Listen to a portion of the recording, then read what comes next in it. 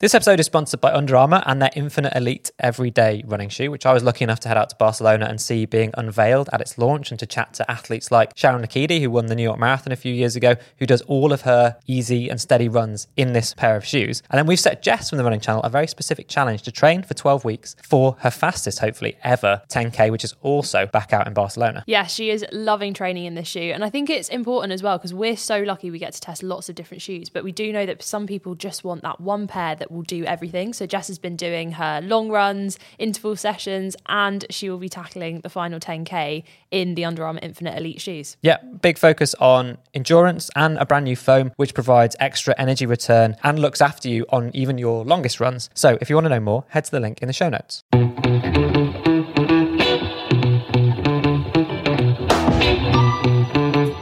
You are listening to the Running Channel podcast with me, Sarah Hartley, my excellent co-host Andy Baddeley, and our button presser or pressing, depending on whether you ask me or Andy, extraordinaire Rick. Oh, what a lovely intro. That's the best one I've had so far, actually. I know, don't get used to it, it's going to change things. Yeah, and a casual grammatical dig at me there, I think. So every week on the Running Channel podcast, we take you through one major topic in the world of running that we hope will be interesting to you, as well as tackling the latest news and your questions, probably, most importantly. So let's get stuck in.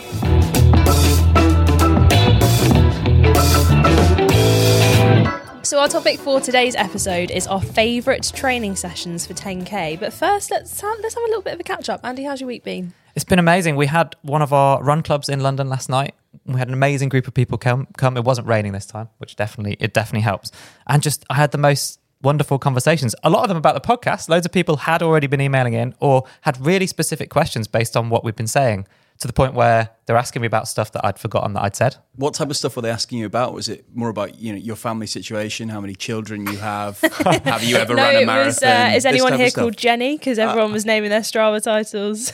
So yeah, for reference, from a previous episode, that was very much a Strava title. If you think your Strava title is something like Park Run with Jenny, that means we think Jenny is slow. Yeah, and that was from trending on Instagram, Laura Green's reel, which is excellent. Go watch that. So good. So good. But have you been out for a run this week, Andy, apart from the run club? I did. I snuck out on the excuse of testing a rather beautiful pair of shoes that I've been sent, which I'm not allowed to talk about. So that was nice to escape the mayhem at home with the 17 children in the bus. Yeah, brilliant. Funny enough, they didn't ask me about the 17 children, but they did ask me about how many pina coladas you regularly have before a podcast each week. So I've had a really light week, actually, drink-wise. and running. No, generally. But I did run for 15 minutes non-stop, which is the most that I've ran in over 2 years, as you know. So that's incredible. 15 minutes non-stop. And it felt amazing, actually, because obviously I've been run walking as I kind of get back into it from the injury and the surgery that I had. But 15 minutes and got there and then had my gait analysed and, both legs still working. So fantastic. That's a winner. Well, speaking of both legs still working, Sarah is now, what are we, recording on a Wednesday. You're running a Sarka Marathon this Sunday. Yep, let's talk about me. Yeah, bring it back. Bring it back to me. Great that you guys have been out for one run. I've got to run 26 miles in like 3 days. And good. travel across the other side of the world. And travel across the other side of the world, yeah. Mm-hmm. Jet lag's a state of mind. Yeah. Yeah. This is my mantra for you. Who needs sleep? I think it'll be fine. I think you look really relaxed though, Sarah. Thank you. I feel like a duck right now. My little legs are really paddling super quick. I've already made one error in that in Japan you need loads of cash and I've left it too late. You need loads of cash? What, they don't use cards and stuff? Yeah, people keep telling me that apparently it's really hard to use your card in Japan, but I'm going to have to now because I've left it too late. That sounds like it must be fake news, but I haven't been to Japan for a long time. Yeah, but you're not going to Japan. So so it's better to be prepared. Yeah. And genuinely, I've seen and been talking to you about your training. We've been talking about it on the podcast, but your training's gone really well. And I'm excited for you to hopefully enjoy it out there. Yeah, I'm excited. I got texted through my training for this week and my coach, Andy, just put the marathon as Sunday long run with friends. So that's what I'm thinking. Nice. Do you feel like you're properly tapering this week as well? Because you were, a little bit upset that you weren't tapering enough. Yeah, last week I was like, wow, I'm still running so much. And this week I'm like, oh, I've got to go out for a run. Oh, no. But it's only tonight I've got 3 lots of 3-2-1 minute intervals at 10K pace. Nice. So to get legs turning over, but not too much volume. Yeah. And then really excitingly, not only is this your first trip to Japan, but more importantly, I think next week's podcast is going to be being recorded almost straight after the marathon. Yeah, it's going to be very, very soon after. So stay tuned for that. If you've got any questions that you want me to answer immediately post-marathon, send them through. Yeah, and then someone else have to remember them for you, I think. Yeah, I'll be struggling to read them after running. Yeah. But yeah, no, that episode should be super exciting. If I'm still coherent, then Well, maybe it's better. great. Maybe it's better if you're not. Yeah. So yeah, there's going to be a big time difference. I think you're 7 hours ahead of us, and we're going to try and record it your like early evening and our morning in the UK. So it'll sound a little bit different, but it's really exciting for you to be able to do it straight after, so we get the kind of real reflections, that the emotion. The real, how are my legs actually feeling? Raw Sarah. Raw Sarah. Yeah, I apologise in advance for what you're about to hear. Not just the legs. We had some really lovely comments that I'd seen about, Rick mentioned how emotional he was after his first marathon running London, and just that sense of achievement. So I know this isn't your first marathon, but you're traveling to a new country, like taking on a different challenge in a different way, and I think it's going to be rewarding and in a way that you can't yet predict, probably. Yeah, fingers crossed. Fingers crossed. Okay, well, we're going to move on and talk about 10K training rather than marathon. I know there's a lot of people in marathon training, but marathons aren't for everybody, and also 10K training in general is something that a lot of people are interested in. It's a stepping stone to running a little bit further. Or if you're an experienced runner and you just want to get faster at running 10K, then there's ways that we can do that. And so we decided to just chat about the things that we like doing. And last year, Sarah took on the amazing challenge of trying to break 45 minutes in front of an audience where you were the only person on the track, which was terrifying. Such a bad idea. But no, it was super fun. I had my paces with me at all times as well.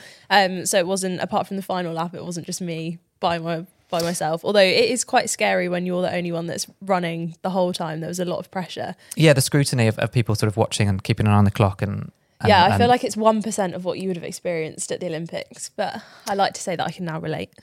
Yeah, I wouldn't diminish it though. Like it's a different thing. At least I had years and years to build up to that. And I suppose the way I used to treat pressure was that, I'd been training for a long time in order to experience that pressure. So if I hadn't managed to, get to a major championships or something like that, then I wouldn't be able to experience that pressure. So I'd actually been training hard in order to end up putting myself under that pressure. And I know that we had a chat before you took on that race, and you walked a lap of the track in the same way that I would have done before the Olympics, the World Champs, with Andy, where he's just like, let's just walk a lap. It's and much easier to chat. he calls it his office as well. Yes. He's like, before you go on your run, we're just going to do a lap in my office. Yeah, funnily enough, when I was training, we used to refer to the 1500 meter start line as my office. So like even if I was doing 400 meter reps or, even number of laps, we often would start it at the 1500 meter start, which is the start of the back straight, which is a strange place to start on the track. It's not the start finish line, but it was kind of getting used to, that's where I started. That was my work. My office, but we've digressed already. Yeah, sorry. Talking about 10K. Back to 10K. It was actually interesting last night as well. So Jess Piasecki was there doing a Q&A with us at our run club, and she was talking about how you would think someone who is running at her level, she is the second fastest marathoner in the UK of all time. Yeah, 2:22 in Seville last year. Incredible time. But you would look at someone who's training for marathons and think, oh, okay, if you're a professional marathoner, you must be training for a marathon all year round. Yeah. But actually no, she goes into blocks for marathon training, but she also does 10K training in between. So she'll do a period of training where it's 10K focused and then go into a marathon block. So that's why 10K training is so useful. Not just if you want to target the 10K distance, but if you are someone who's fallen in love with marathons but doesn't want to be running ridiculously long every weekend, 10K training is a good one to fall back into. Yeah, so she was saying right now we're, 6, 7, 8 weeks out from London Marathon, which is her race target, and then this is where she's really starting to do the marathon specific stuff. Yeah, it is an extreme case. She's obviously very fit year round, but periodizing your training and breaking it up into different key focuses is definitely a way of helping you to keep it interesting and to get fitter more quickly, and the variety is the key. So I think we've both got our own picks. I wonder how we haven't discussed it. I wonder if we're going to pick the same. Can I go first? Yes, please do. So when I was training for my sub 45 minute 10K, I used the Running Channel training plan, which you can download for free on our website. Nice plug. That is a plug. That is a 3-day-a-week plan. I changed it into 4 days a week just by adding in one kind of extra easy 8 to 10K run. Because you're a badass. Because it wasn't enough.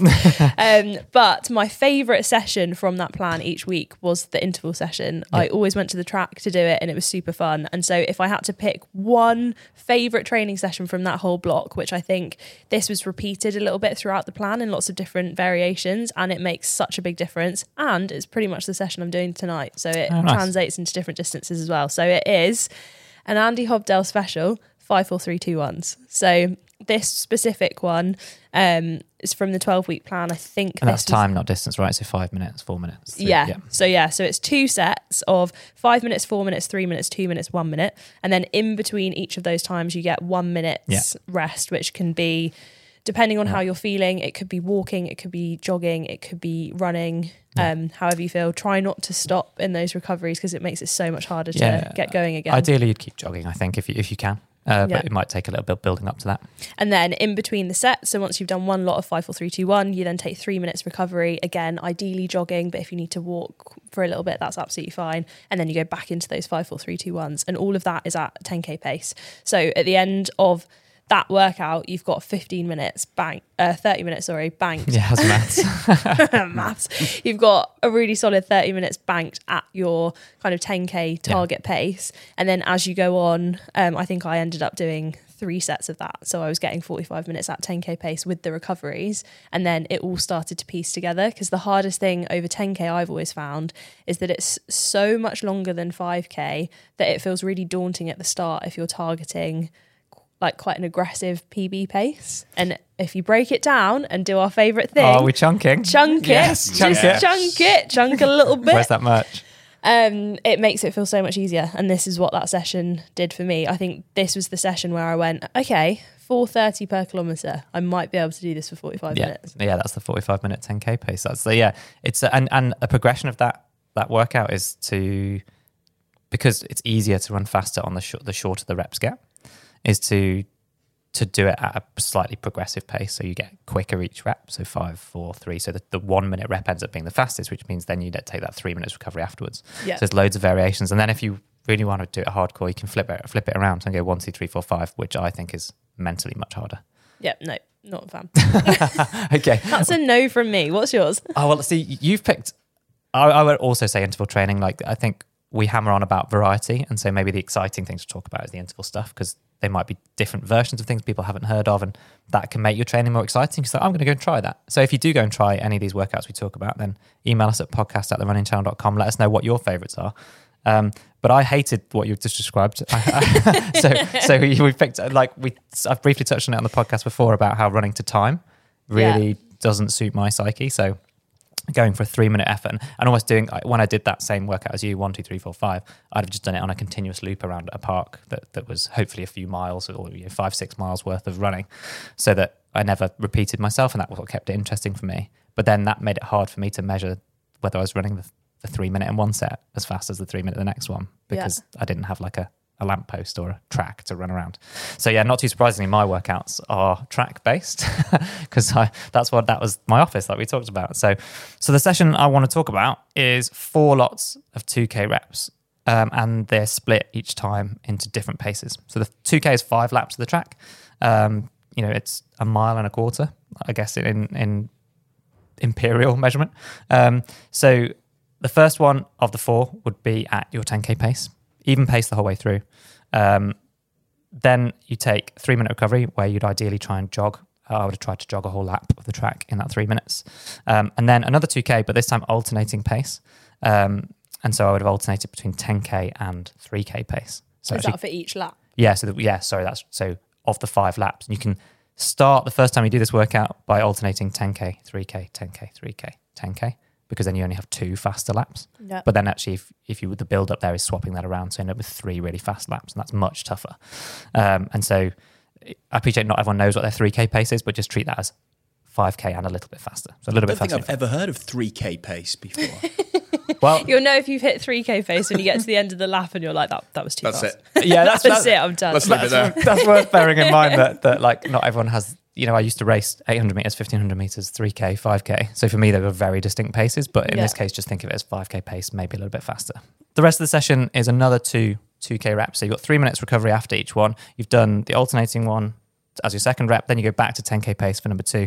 And then the fourth one, instead of doing alternating, what I would then do is move through the gears. So I'd start at 10k pace, maybe slightly slower, and the goal was that every lap of the 5 laps, so every 400 meters of your 2k, you had to get faster, and then finish at 3k pace, ideally a little bit faster than that. So you kind of all out for that last lap.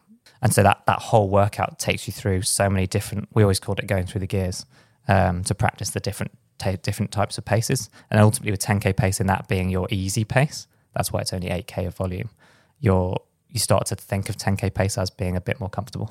Yeah, because I do think that for me is when I kind of unlocked being able to hit a PB, is when I was like, oh, okay, actually this pace isn't right up in terms of what I'm running is the hardest thing. Like we always talk about you have to run either side of what your goal pace is, whether that is for 5k, 10k, half marathon, whatever you're targeting, you need to make sure that you're going a bit faster and a bit slower within your training week. Yeah, so many people get one pace and they're like, I don't have any other paces, but and then you need to try to find them. So like you just do them in strides or short efforts at the end of a run, just be like, well, can I run faster than this? Yeah. Because you just settle into this rhythm that becomes natural and comfortable for you. We had an incredible example of that when we were doing our training camp in Lanzarote. We did an interval session, and everyone's usually in an interval session, you will head off super, super quick, and then your last lap, you'll be absolutely trying to go faster than that first one, but you might not hit it. Whereas everyone there wasn't really used to going that far. So actually their last lap was their fastest, because each time they ran, they were like, oh, I can go a little bit faster. Yeah, and you need to find that in training, to test that out, because you shouldn't finish every training session on your hands and knees completely all out, 10 out of 10. But if you don't find where your limit is, then you might also be holding yourself back a little bit. And we made people, when we did a hill session out in Lanzarote, we made people run the second to last rep the hardest. And then funnily enough, the final rep they actually were able to do just as fast as they'd done the first few. Yeah. But mentally, I think they would have saved something. And everyone always goes slower on the second to last one and then really fast on the last one. But forcing yourself to do it on the penultimate one, or maybe even the effort before that, does fundamentally change the mentality of it, which I think is a good mindset to get into. Yeah, so give that a try. If you've got an interval session coming up, try on that penultimate one to see whether you can push yourself a little bit further, because that's always the one that I find the most difficult. But if you go in with that attitude, the last one will take care of itself.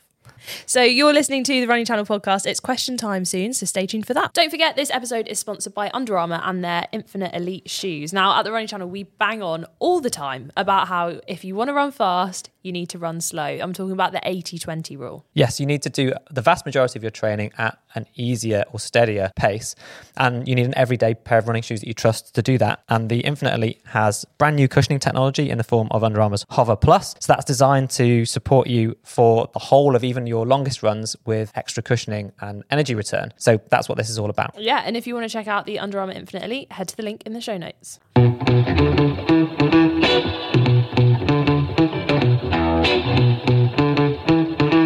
It's almost time to answer your questions, but first, every episode we pick a news story from the world of running to chat about here. So, Sarah, what have you got? So, I've got a bit of a sad one this week, but I feel like it's very, very important to talk about. So the Southern Lakes Ultra is a beautiful looking ultra marathon in New Zealand. It's 250 kilometers over 7 days, 6 stages over a week. Yeah. But in this year's race, unfortunately, 110 athletes were left trapped after some really, really bad weather. I think whenever you sign up to something as long as an ultramarathon, when I signed up to my first one, the thought that crossed my mind is, what happens if I'm left in the middle of Thailand without and unable to get out? Yeah. And these people, no one lost their life, which is incredible. Some had to be helicoptered out, but they all made it back safe. But I think it's just a really important story to highlight that there are incredible races taking part all over the world, but safety is so, so key. And the longer it is, the harder it is to keep people safe. Yeah, I think for me, the most interesting thing here, thankfully, it's a positive story in the way that people have been rescued. Obviously, they've been put through kind of difficult conditions and so on. But to my knowledge, everyone's okay, like you said. And it seems to me you have taken on an ultramarathon in Thailand, but I'm always thinking about the logistics of it. Like, I've got friends who've organised events in the UK up to kind of half marathon and marathon, and just the logistics that go into that, that people are quite spread out over that distance. So if you're running hundreds of kilometres over several days through some of the most beautiful places are often the most remote. So keeping people safe and it shows how important things like the mandatory kit lists are. And I think in this case, everyone had to carry a some kind of transponder for their So location? it was compulsory for everyone to carry a personal beacon, and that is the most key thing that you can take, because with the best will in the world, I finished Thailand ultramarathon. It was 54 kilometers, and at I think 50 kilometers, my phone died, my watch died. Luckily, it was very, very well marked out. And I did have a kind of beacon with me that I could have pressed if I thought I was in kind of any kind of danger, and I did find my way back, so it was fine. But in that moment, it did go, okay, I'm only 4 kilometers away from the end, and I know where that is. But if I've fallen over here, I've got no way of contacting them without that personal beacon. So if you're taking on a long race, definitely, like, there's so much to think about, but do think about the safety element of it. And we're so reliant on technology. I think, like, we often, we talk about using our watches for navigation, and everyone's comfortable using their phones. But if you don't have signal, you can still have GPS on your phone. But if you haven't had signal that loads the map to show you where you are on a map, or you haven't preemptively downloaded the maps to work offline, then that could be a problem. But ultimately, if you're still reliant on things that have battery life, then that's something to be aware of as well. So compass maps, like, I guess people don't want to carry extra weight, but if you're exploring places or not in an organised race, then definitely you need to be prepared to be kind of off the grid and navigate back. And if you're doing kind of self-supported, kind of self-navigated stuff as well, I know loads of people in the UK especially take on challenges like this every year, and you can hire or buy like little trackers as well, so that's definitely worth looking into if you're doing. I know everyone is out in the mountains bagging incredible challenges and goals. It is scary though. I think it's so scary when you hear about people, when you might get stuck on a run and you're in the middle of nowhere and you've got no phone signal. Luckily, I'm on one of those phone networks, Donkey Mobile. I don't actually get any signal in my own home in central London. Right. So I'm always prepared. Whereas out on the mountain, you're fine. I've always got a flare walking around Islington just in case, I think it's just actually just to summarise this one, I'm just amazed at what a good job so many event organisers do to keep people safe and to put these things on, because people are looking. I mean, increasingly these races didn't exist really 10, 20 years ago, and people have looked for a challenge beyond a marathon, and want to experience that adventure and that sense of accomplishment and to try something else new. So hats off to the event organisers that do an amazing job, and obviously events have struggled the last few years with like being shut down due to the pandemic. So let's get back out racing, me included. Andy, come on. Pep talk for yourself. Do it. This marathon's happening. This is just Andy's internal monologue. Come on, Andy, you can do it. Yeah. Just head out. That's my monologue every morning, just to get out of bed. Get those kids in the car. Get those kids in the car. Get them in the bus. Get them on. 1, 2, 3, 4, 5, 6. It's like Noah's Ark. Wow. Okay. Right, go on, Andy. What's your story? My mind's totally different. So I saw this thing where a US company called Aris Composites had done a study into the best and worst running cities. It's US focused. And I was like, why is a composite like engineering company doing a study about the best places to run? I really hope this gets more interesting. Oh, thanks. Yeah. Okay. Well, it turns out they make carbon plates for running shoes. So they've got a vested interest in kind of news stories about where it's good to run. But I just thought it was interesting how they ranked the cities and whether these things are how you would consider what makes a good place to run. So they only ranked cities over 500,000 inhabitants. So can we guess what their categories are? Yeah. So they used 4 different kind of weighted scores for 4 different categories, and then they gave them an overall score, and then that was how they said they were the best or the worst places to run. Right. So there's 4 things you've got to come up. What 4 things would you rank a city on or a place for running in? Quality of pavement. Quality of pavement. Oh, that's quite... Or like place... That's the very most specific. Obvious. What do you need to run? I was... Shoes and somewhere to run. Elevation, surely. Oh, elevation. Neither of these things. I mean, maybe quality of pavement might have come into one of them. It depends on how you qualify. Surface quality? Sort of, yeah. So one of them was proximity to a park. So like how close you were to a green space. Right. Okay. That's fair. Yeah. So air quality. Yes. Quality, yes. Number 2. We are Very 2 out good. of 4. Okay, what else do you need to run? Air? A park? I'd be amazed if you get these last 2. Like density of population. Kind of. It's not that, but like what risks would you run in a city? Risk of being shot. Oh, wow. I mean, that wasn't where I was going at all. I don't think that's specific to I think runners. it's more like traffic. There we go. Right, there right, we go. right. Pedestrian mortality. So like how likely you are to be hit by a car, I guess. I was kind of right. Pedestrian mortality. Well, yes. To be fair, I think- safety. They must have had to rank it on Safety. safety. It's Yeah. safe. They haven't ranked it on safety of in terms of, I guess, what you're talking about in terms of street crime. But yeah, pedestrian mortality, air quality, proximity to a park, and then one final one, which Street lights. No. Litness. no, it's not. These are all. See, this we should have been involved in doing this survey, Litness. because the last Lit one. lights. Okay, this Lit last lights. one is one where anywhere in the UK would score really low on this. I think. Ooh. And it's not something that I think impacts running quality. It's more. It's weather related. Oh, rain. Yes. Precipitation. they called it rainfall, but very good.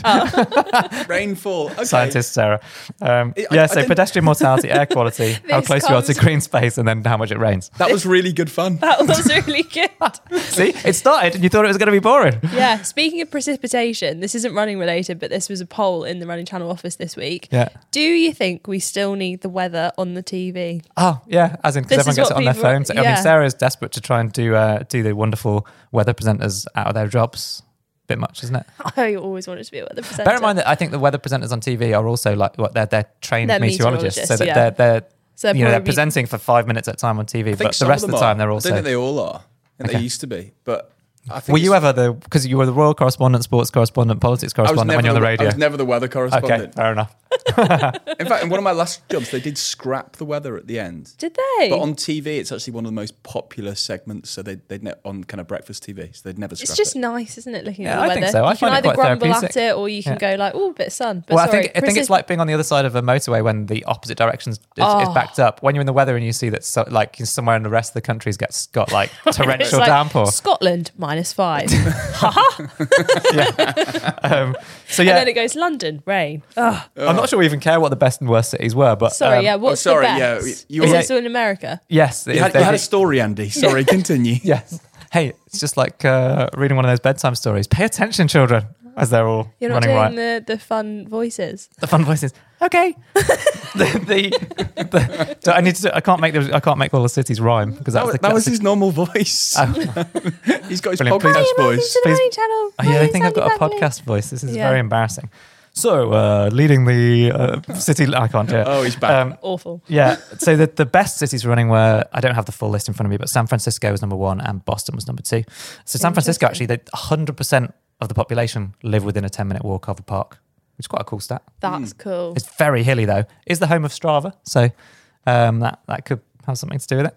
And then Boston was number 2. Famous marathon. Famous Yeah. marathon. They have got a beautiful. I think it's called the Emerald Necklace that kind of threads. It's a green space that threads its way through the city from the centre out into kind of the suburbs, which is really nice. So I have run in both of those places. But then the worst cities I haven't run in. So the worst 2 were Memphis, Tennessee was the worst, and then Louisville, Kentucky was second. on Okay, the is this just US based? It was just US. Oh, right. I was Yeah, going to say, this seems a bit biased. Well, I imagine Aris Composites are so we're giving them a good plug here. So maybe, I don't know how many carbon plates. We've been talking about super shoes a lot, but I assume that's there. Having been in PR world before, this is how you make a news story about your own company. So we've done them a service and given them a plug. It's working. Yeah, Their there we plan go. has worked. So we finished our news stories. You're listening to the Running Channel podcast. And next up, we've got your questions. If you've got any for the future, then email into podcast@therunningchannel.com. Right. Time to pick your brains. Ooh. Here they come. The first question today is from Rohan, who emailed in and asked, which are more effective for training, interval sessions on a flat surface or hill reps? I mean, we were talking about changing voices for the podcast. your question reading voice is incredible. Well, I do like to please. Such a professional broadcaster. Which are more effective for training, interval sessions on a flat surface or hill reps? You probably get more bang for your buck with hill reps, and then potentially they're slightly lower impact depending on how steep the hill is, because you're making contact with your foot at a higher height, so you're not having the same amount of pounding. So there is some evidence that you could return to hill rep running before you could return to kind of regular interval running, particularly on the road, because you're sort of a little bit more protected from an injury perspective. That's my first take. Sarah, which do you prefer, intervals or hills? Intervals 100%. That was quick. You can, so with hills, you can also do it differently as well. Hills is obviously the hardest one to be able to execute because not everyone lives next to the perfect hill. Yeah. But you can do 30-second hill reps. You can do slightly longer hill reps. I think if you have never done hill reps before, you're going to see the biggest kind of jump in improvement from just starting doing hill reps compared to if you're already doing interval training. Ramping that up, you're not going to see as much of an improvement as jumping into hills, personally, from personal experience. Yeah, I think that the hills exaggerate everything. So they make it harder. You have to exaggerate your running form. So you have to really drive your arms and get your knees up high in order to not fall over on a steep hill. I wasn't very good at knee lift. So hills were a good way of me helping myself to work on that form and that drive. You mentioned 30-second hill reps. I would definitely go to 45 seconds to it's really interesting, I think, physiologically that people can quite easily sprint for 30 seconds, pretty hard. But as soon as you make them go to 40 or 45 seconds, that extra 10 or 15 seconds is so different. Yeah, I feel we did it in Lanzarote on our training camp, and that 15 seconds hurt me every time. Yeah, and I had a few people ask me, why are we doing long? 45 seconds, not 30 seconds? I was like, well, the reason that you're complaining about it is the reason that we're doing it, because it does make a big difference. So if you had to choose, I would alternate. Like if you could only do one hard session a week and you were choosing between hills and intervals, I would alternate so that you don't get kind of stuck in that groove, because you obviously can't run as fast up a hill as you can. You can get a bit more variety with intervals as well. There's a lot more that you can do. Oh, exactly. There you go. Have you got another one for us, right? Yeah, this one's from Wesley. And Wesley emailed asking, which YouTuber would you most like to collaborate with? I'd like to chip in to start off with. Wes, if you don't mind. One which isn't a pain in the arse. That's okay, right. Rick speaking from personal experience. He's got a friend. Are we included in that? I think we're relatively normal compared to some of the well, people. I think we might get some emails into people who don't think. Yeah, I would like to collaborate with Max Vosch. He recently you stole mine. I was going to say that as well. Yeah, sorry. He recently rode a tiny little bicycle across the whole country, and I would like us to make him run a marathon somewhere ridiculous, the hilliest marathon in the world, or I would like him to run across that entire country as well. He is very funny, very silly, British YouTuber. He's done some really funny stuff where he managed to trick people landing at Gatwick Airport that they might have been landing at Luton, because he bought out London near the airport and pegged out a massive sign saying Luton Airport, welcome to Luton. I reckon a good Max Vosch one as well would be, he also, one of my favourite videos from him is he broke into a security conference. Yeah. I reckon we should do a video with him where he breaks into somewhere and runs a marathon and gets back out without people realising. Yes, and then he takes the risk and we don't get in trouble. Yes, perfect. So one of my favourite YouTubers is probably a guy called Mark Rober, an ex-NASA engineer. So he's science stuff, which I find fascinating. Science stuff. He just builds incredible things. He's NASA. There's that degree at work again. So I love him. He's a US-based YouTuber, millions and millions of subscribers, and makes incredible videos about these things that he builds, the world's biggest t-shirt cannon to fire t-shirts into the stand at events. All of that stuff. He tricks people who steal parcels off people's porches. I'm sure people would have heard of him. So he would be my pick. And then we should give shout out to other running YouTubers, probably like Ben Parks in the UK. Ben is running. Ben is running. He's coming out with me to Osaka. Yes. So you're sort of already collaborating with him out there. Yeah. Yeah. You're going head to head? Yeah. He's aiming for between 225 and 228. So yeah, no problem. Okay. Nice. Looking forward to speaking to you on Sunday. Hi, guys. Yeah, you're going to sound great. But to wrap this up, I suppose, email us at podcast@therunningchannel.com with your suggestions. If you know somebody who's a really prominent YouTuber who does something slightly different, maybe wants some help with their running, or we could do an epic challenge together, then we are all ears, because we're totally up for that. Yes. And the more noise you make, the more noise we make. As in, the more people that say something, the more likely they are to take notice, rather than, Andy with his 2 Instagram followers sliding into their DMs. Yes, I am not a big influencer. Andy. Yeah. Watch this space. There's always time. There is always time. Well, That's it for this week. You've been listening to the Running Channel podcast. We are genuinely so excited that so many of you keep coming back each week to listen to us. And we've got big plans for improving this podcast, and a lot of them come from you. You let us know what you'd like to hear, and we make that happen. So please drop us a comment on social media, send us an email to podcast@therunningchannel.com, and if you could, then do us a small favour and rate and review on the podcast platform that you're listening to us. And good luck, Sarah.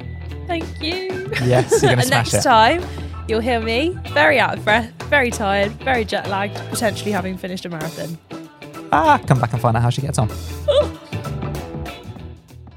This episode was brought to you by Under Armour and their Infinite Elite everyday running shoe, which has a focus on both comfort and endurance. So an ultra springy, responsive feel that protects your legs and keeps them feeling fresh, which is what Jess has been putting to the test as she's been training for over the last 12 weeks for taking on her ultimate ever 10K. And she's been focused on consistency. So being able to show up with those fresh legs every day and every week in order to put in the work and the recovery that she needs to do to run her best. If you want to check out the Under Armour Infinite Elite, head to the link in the show notes.